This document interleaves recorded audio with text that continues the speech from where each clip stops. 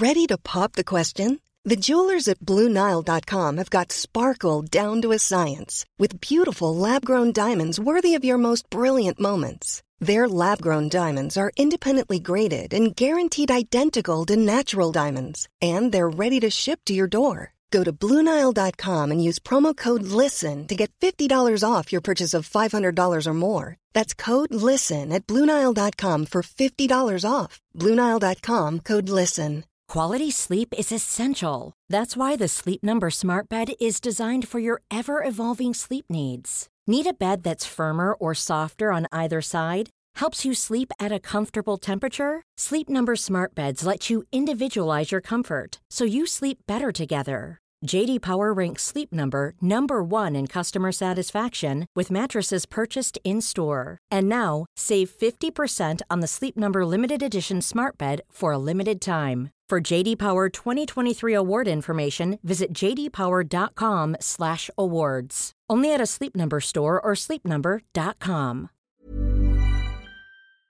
Hej och välkomna, det här är Corinne. Och det här är Isabella. Och idag så ska vi prata om lite mer festliga hår. Ja, och ni lyssnar på Everyday Guide. Och vi gör det tillsammans med Matrix och med Löwengrip Karen Color. Och idag så ska vi prata om formal hair. Det låter väldigt formellt. Ja, det är väl lite mer fixade hår än det vi pratade om i förra avsnittet. Om du ska på en kanske student eller bröllop eller ja, det kan vara en dejt också i och för sig.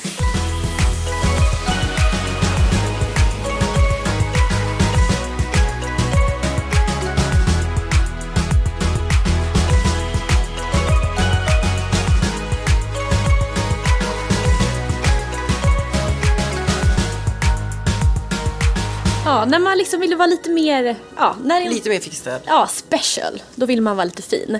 Och då skulle jag väl klart vilja ändå rekommendera att gå till frisören. För det är klart att förhoppningsvis i alla fall så är vi bättre på att göra hår. Ja, men absolut. Ja. Men jag vill ändå säga att konsumenten och kunderna är väldigt duktiga idag på att fixa sig själva. Men om vi då pratar formel här, pratar vi en uppsättning eller vad skulle du säga ingår i den här kategorin av hår? Ja, det där är ett ganska luddigt begrepp nu för tiden. Om man jämför med för 15 år sedan då det var mycket mer uppdelat. Då var det uppsättningar på ett helt annat sätt. Idag kan en brud vilja ha hängande hår till och med. Så det går faktiskt lite ihop casual och formal hair. Jag tror att vi har en liten fläkt här i bakgrunden, men det är för att vi sitter i L'Oreal-studion så det är lite saker som händer här runt omkring. Ja, det händer massa saker och jag älskar det. Det är massa fixa hår fint smink och... Ja. Vi spelar ju in så det här är behind the scenes för Everyday Guide. Finns det någon vett och etikett i hårvärlden att på ett bröllop så ska man inte ha ett utsläppt hår utan man ska ha någon form av uppsättning? Finns det några sådana regler? Det finns det säkert, men det där har ju också blivit mycket mer över gränserna. Om du tittar på de kungliga bröllopen idag, när prinsessorna gifte sig, till och med där var det ju hängande hår. Det kunde man ju inte se på ett kungligt bröllop för 20 år sedan. Så det har ju verkligen utvecklats enormt mycket. Och det hänger ju ihop också i hur produkterna utvecklas självklart, vad det finns för behov och hur trenden ser ut.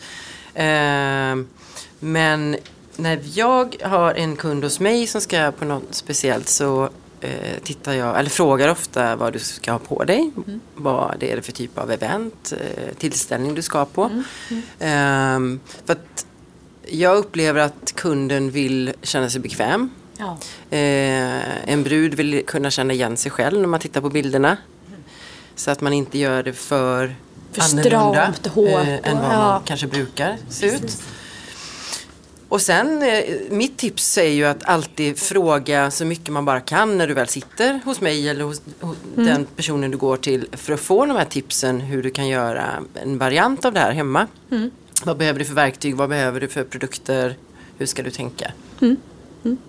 Just det här med bröllop kommer jag ihåg. För när jag själv gifte mig så då vill jag, precis som du sa, jag vill inte ha en för konstig frisyr. Utan jag måste vara någonting som jag kan se mig själv ha. Och känna igen dig. Känna igen mig. Så att jag valde en halv uppsättning tror jag. Det var hårt liksom, lite uppe mer på sidan med en fin någon hårsmycke. Yeah. Och sen var det lite lockigt och utsläpp. Men lite mer romantiskt då. Men också lite enkelt. Jag vill inte ha någon jättevolym och någon jätteslöja och sådär. Så att, ja men håret är jag nog nöjd med. Det kommer jag nog vara också om några år också, så det är faktiskt skönt. Ja, men det tror jag är jätteviktigt. Och det är också beroende på lite, oftast om du har ganska, alltså om klänningen är ganska öppen upp till, så kan det vara väldigt skönt att känna att man har något hår som man inte känner sig för naken exempelvis. Och också beroende själv på vad du väljer för makeup. Du kanske vill ha väldigt enkelt hår, men du fokuserar på ganska stark makeup på ögonen eller på läpparna istället. Vilket kan vara lite tricky en sån dag, kanske fälls lite tårar och... Ja, verkligen. Men jag var ju gravid i vecka 30, så jag var typ stort som ett hus, så jag ville bara... Det var så svårt att känna mig snygg den dagen. Jag hade stödstrumpor och allt möjligt. Men håret var ändå fint, så att någonting blev bra. Ja, det är bra. Men efter sommaren så ska jag gå på bröllop som gäst. Och då vill jag inte bara komma i vanligt utfönat hår. Nej. Finns det något annat som jag kan göra? Det finns massor. Skulle nästan vilja se din klänning. Har du valt klänning? Nej. Och det är också så här, ska man börja med klänning eller ska man välja hår först? Håret är ju viktigast, va? Nej, jag tycker nog att du ska välja klänning först. Och sen så finns så otroligt mycket varianter på hår. Så kan man hitta någonting bra som passar till klänningen och makeupen. Men om vi pratar en uppsättning då, för det kan ändå vara roligt att få se lite annorlunda ut när man ska på en så här fin tillställning. Finns det en uppsättning som jag faktiskt kan göra hemma framför spegeln, som inte är en vanlig, bara en tofs runt knut så? Då ska jag rekommendera att antingen att du låter håret få bli lite smutsigt, om jag får lov att säga. Alltså att du kanske tvättar några dagar innan. Ta gärna i någon mousse eller någon stylingkräm så att du bygger upp en body i håret. Kanske föna igenom det så att du får en bra grund, en bra textur. Okay. Och sen så adderar du lite torrschampo dag 2. Och sen har du en väldigt bra grund, eller bättre grund i alla fall, för att sätta upp det hemma själv. För då sitter allting mycket bättre. Det är väldigt viktigt med hårnålar som smälter in i ditt hår. Så du ska välja hårnålar som är så lik din egna hårfärg som möjligt. Det finns ju inga blonda hårnålar, men det är guld ska väl du välja då som är närmast. Jag kan tycka det är väldigt, väldigt vackert med en enkel knut. Sen kan man ju jobba upp den så att inte du behöver känna dig för stram. Nej, precis. Där brukar jag referera till Charlize Theron som många känner till. Ja. Det känns ju väldigt lyxigt, men det är ändå det är ju trots allt en knut i nacken, men den känns väldigt glamorös. Är det mittbena eller sidbena? Eller nej, det är bara... ingen direkt bena. Nej, det är ingen bena. För den är ju svår, Hon tycker jag. har nog väldigt många olika varianter, men den typiska Dior-looken hon har, så är det ju väldigt så messy. Så där skulle jag föreslå att du sätter upp en tofs och sen börjar du i håret, om man säger, så att du lossar upp så att det blir lite lösare efter du har satt upp det. Jag förstår, så först en tofs och så börjar jag lösa upp den lite grann här i hårbotten. Så står du framför spegeln och ser vart du vill lösa upp det. Så får det gärna vara lite så här ojämnt. Du kan gärna gnugga lite grann för att få den här småhåren som nästan får liksom ligga lite utanpå. Och sen när du känner dig nöjd så gör du den här knuten i nacken. Så först en tofs innan jag gör en knut ovanför? Jaha, det var nytt. Och när du då har den här torrschampot och bodyn i håret så kommer det vara väldigt, väldigt mycket enklare. Det är sant. Ja, men nu känner jag mig taggad för att gå hem och prova. Ja, jag ska bli väldigt nyfiken och skicka bilder. Jag får göra det sen. För jag har ju väl ett ganska mellanlångt hår just nu. Om man har ett kortare hår då, som kvinna. Finns det någonting man kan göra då? Ja, nu beror det lite på hur kort du menar, men man kan ju exempelvis sätta in en fin håraccessoar på sidan och jobba med en djup snedbena. Just det. Där ser man väldigt mycket när du tittar i tidningarna och trenden som är nu just med håraccessoarer, att det har faktiskt kommit ganska mycket olika varianter. Jag har en som är i liksom en kedja, eller vad man ska säga, som gör att beroende på vad du har för kläder kan det bli lite rockigt eller så kan det bli lite glammigt. Du kan även blanda de olika metallerna och ha kanske 2-3 olika. Vad spännande. Hair grip heter den. Det tänker jag spontant. Alternativt att man har jobbat med något fint diadem Som du också sett jättemycket, både Chanel och Dolce Och Gabbana jobbar ju med mycket diadem. det är inte för flickigt, utan man kan göra det lite tuffare. Det är en lite svårare accessoar. Jag kan helt hålla med om att man lätt kan känna sig lite flickig. Men det har ändå kommit en del varianter som är lite mer rockiga. Och man behöver inte sätta det i håret och dra allting bak. Utan du kan liksom trä i det i håret. Mer så att du får in att det händer någonting. Jag tror att det är det som gör att man känner lite gullig. Att man drar diademet, liksom bort allt hår från ansiktet. Och om man kör en diadem, ska man ha mittbena eller ska man sidben eller dra bak håret? Det är också lite olika vad man känner för. Det är nog lite ansiktsform och vad man är bekväm med. Men när ska man gå till frisören? Om man då ska iväg på bröllopet eller cocktailfest eller en 50-årsfest. När tycker du att man ska lägga de här pengarna på att bli extra fin och få en experthjälpen? Först så skulle jag ändå vilja nämna att jag tycker nog inte att det är så dyrt idag som det var för några år sedan. Även om priserna höjts, men eftersom modet också ändrats så behöver man ju inte alltid boka av så lång tid för att få hjälp med sitt hår. Frisören, om du förstår vad jag menar. Jag förstår. För det är inte det här att du ska lägga det på spolar och sitta i en klippmason och liksom topera och så här 3 timmars upplägget bara för att du ska ha en uppsättning. Det kanske till och med räcker med quick fix. Vi har något som heter quick fix när du kommer med torrt, rent hår. Det är 30 minuter, 350 kronor. Jättepoppis. Men jag tycker ändå att har man möjligheten så är det ju väldigt lyxigt och skönt en sån dag att få den hjälpen. För att det är så mycket annat som ska styras upp och du är ofta stressad. Och det är en ganska skön egen tid också att man får landa och få bli lite ompysslad. Jag bara kände nu innan när vi fick våra makeup hur mycket värt det är. Absolut.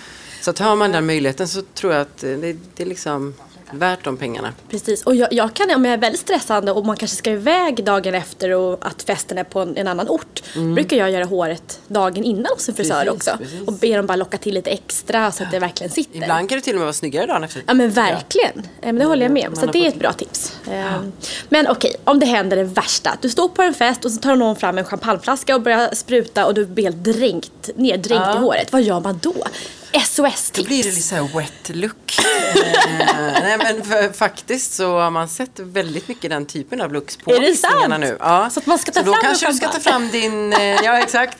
Då skulle jag nog ta fram lite mer vaxaktigt och spinna vidare på den looken. Istället för att så var redo med vax i väskan. Börja springa efter fönen. Ja, och så dra lite mer, låta det vara hängande men låt det få vara lite mer edge och dra det bakåt lite stramare. Ja, jag är med på noterna. Ja. Okej, då vet jag vad jag ska och så med på med lite röda läppar så blir du helt plötsligt den där svincoola bruttan. Ja, det känns helt perfekt. Ja, tack så mycket för tipset. Men nu hoppas jag verkligen att du har fått massa tips till din knut som du kommer ha i olika varianter. Kanske inte lika mycket. Yes, jag ska hem och öva. För det handlar väl mycket om det också. Ja. Att man får göra några gånger innan. Ja, precis. Ja, men jättebra. Man kan lyssna på de andra avsnitten på iTunes. Och så kan man följa oss på hashtaggen everydayguide. Så ses vi i höst igen och pratar mer om skönhet. Precis. Hoppas att du får en härlig sommar nu då. Att du fått massa bra tips. Det ska bli spännande att se hur det har gått med bröllopshåret och knutarna och allt möjligt. Jag ska öva under semestern framför en spegel så att jag är redo. Ja, men jätteroligt. Men då ses vi i höst. Ja, det gör vi. Ja. Trevlig sommar. Hej då. Just det. Jag glömde bort helt vad jag skulle säga.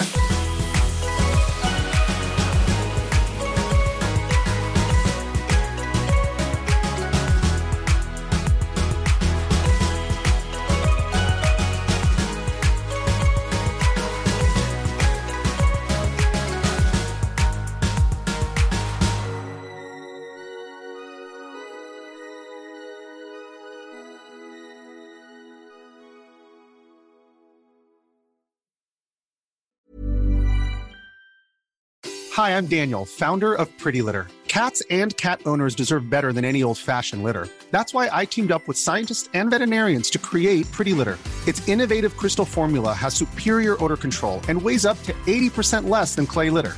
Pretty Litter even monitors health by changing colors to help detect early signs of potential illness. It's the world's smartest kitty litter. Go to prettylitter.com and use code ACAST for 20% off your first order and a free cat toy. Terms and conditions apply. See site for details. Hey, it's Paige DeSorbo from Giggly Squad. High quality fashion without the price tag. Say hello to Quince. I'm snagging high-end essentials like cozy cashmere sweaters, sleek leather jackets, fine jewelry, and so much more. With Quince being 50 to 80% less than similar brands. And they partner with factories that prioritize safe, ethical, and responsible manufacturing. I love that. Luxury quality within reach. Go to quince.com/style to get free shipping and 365-day returns on your next order. Quince.com/style.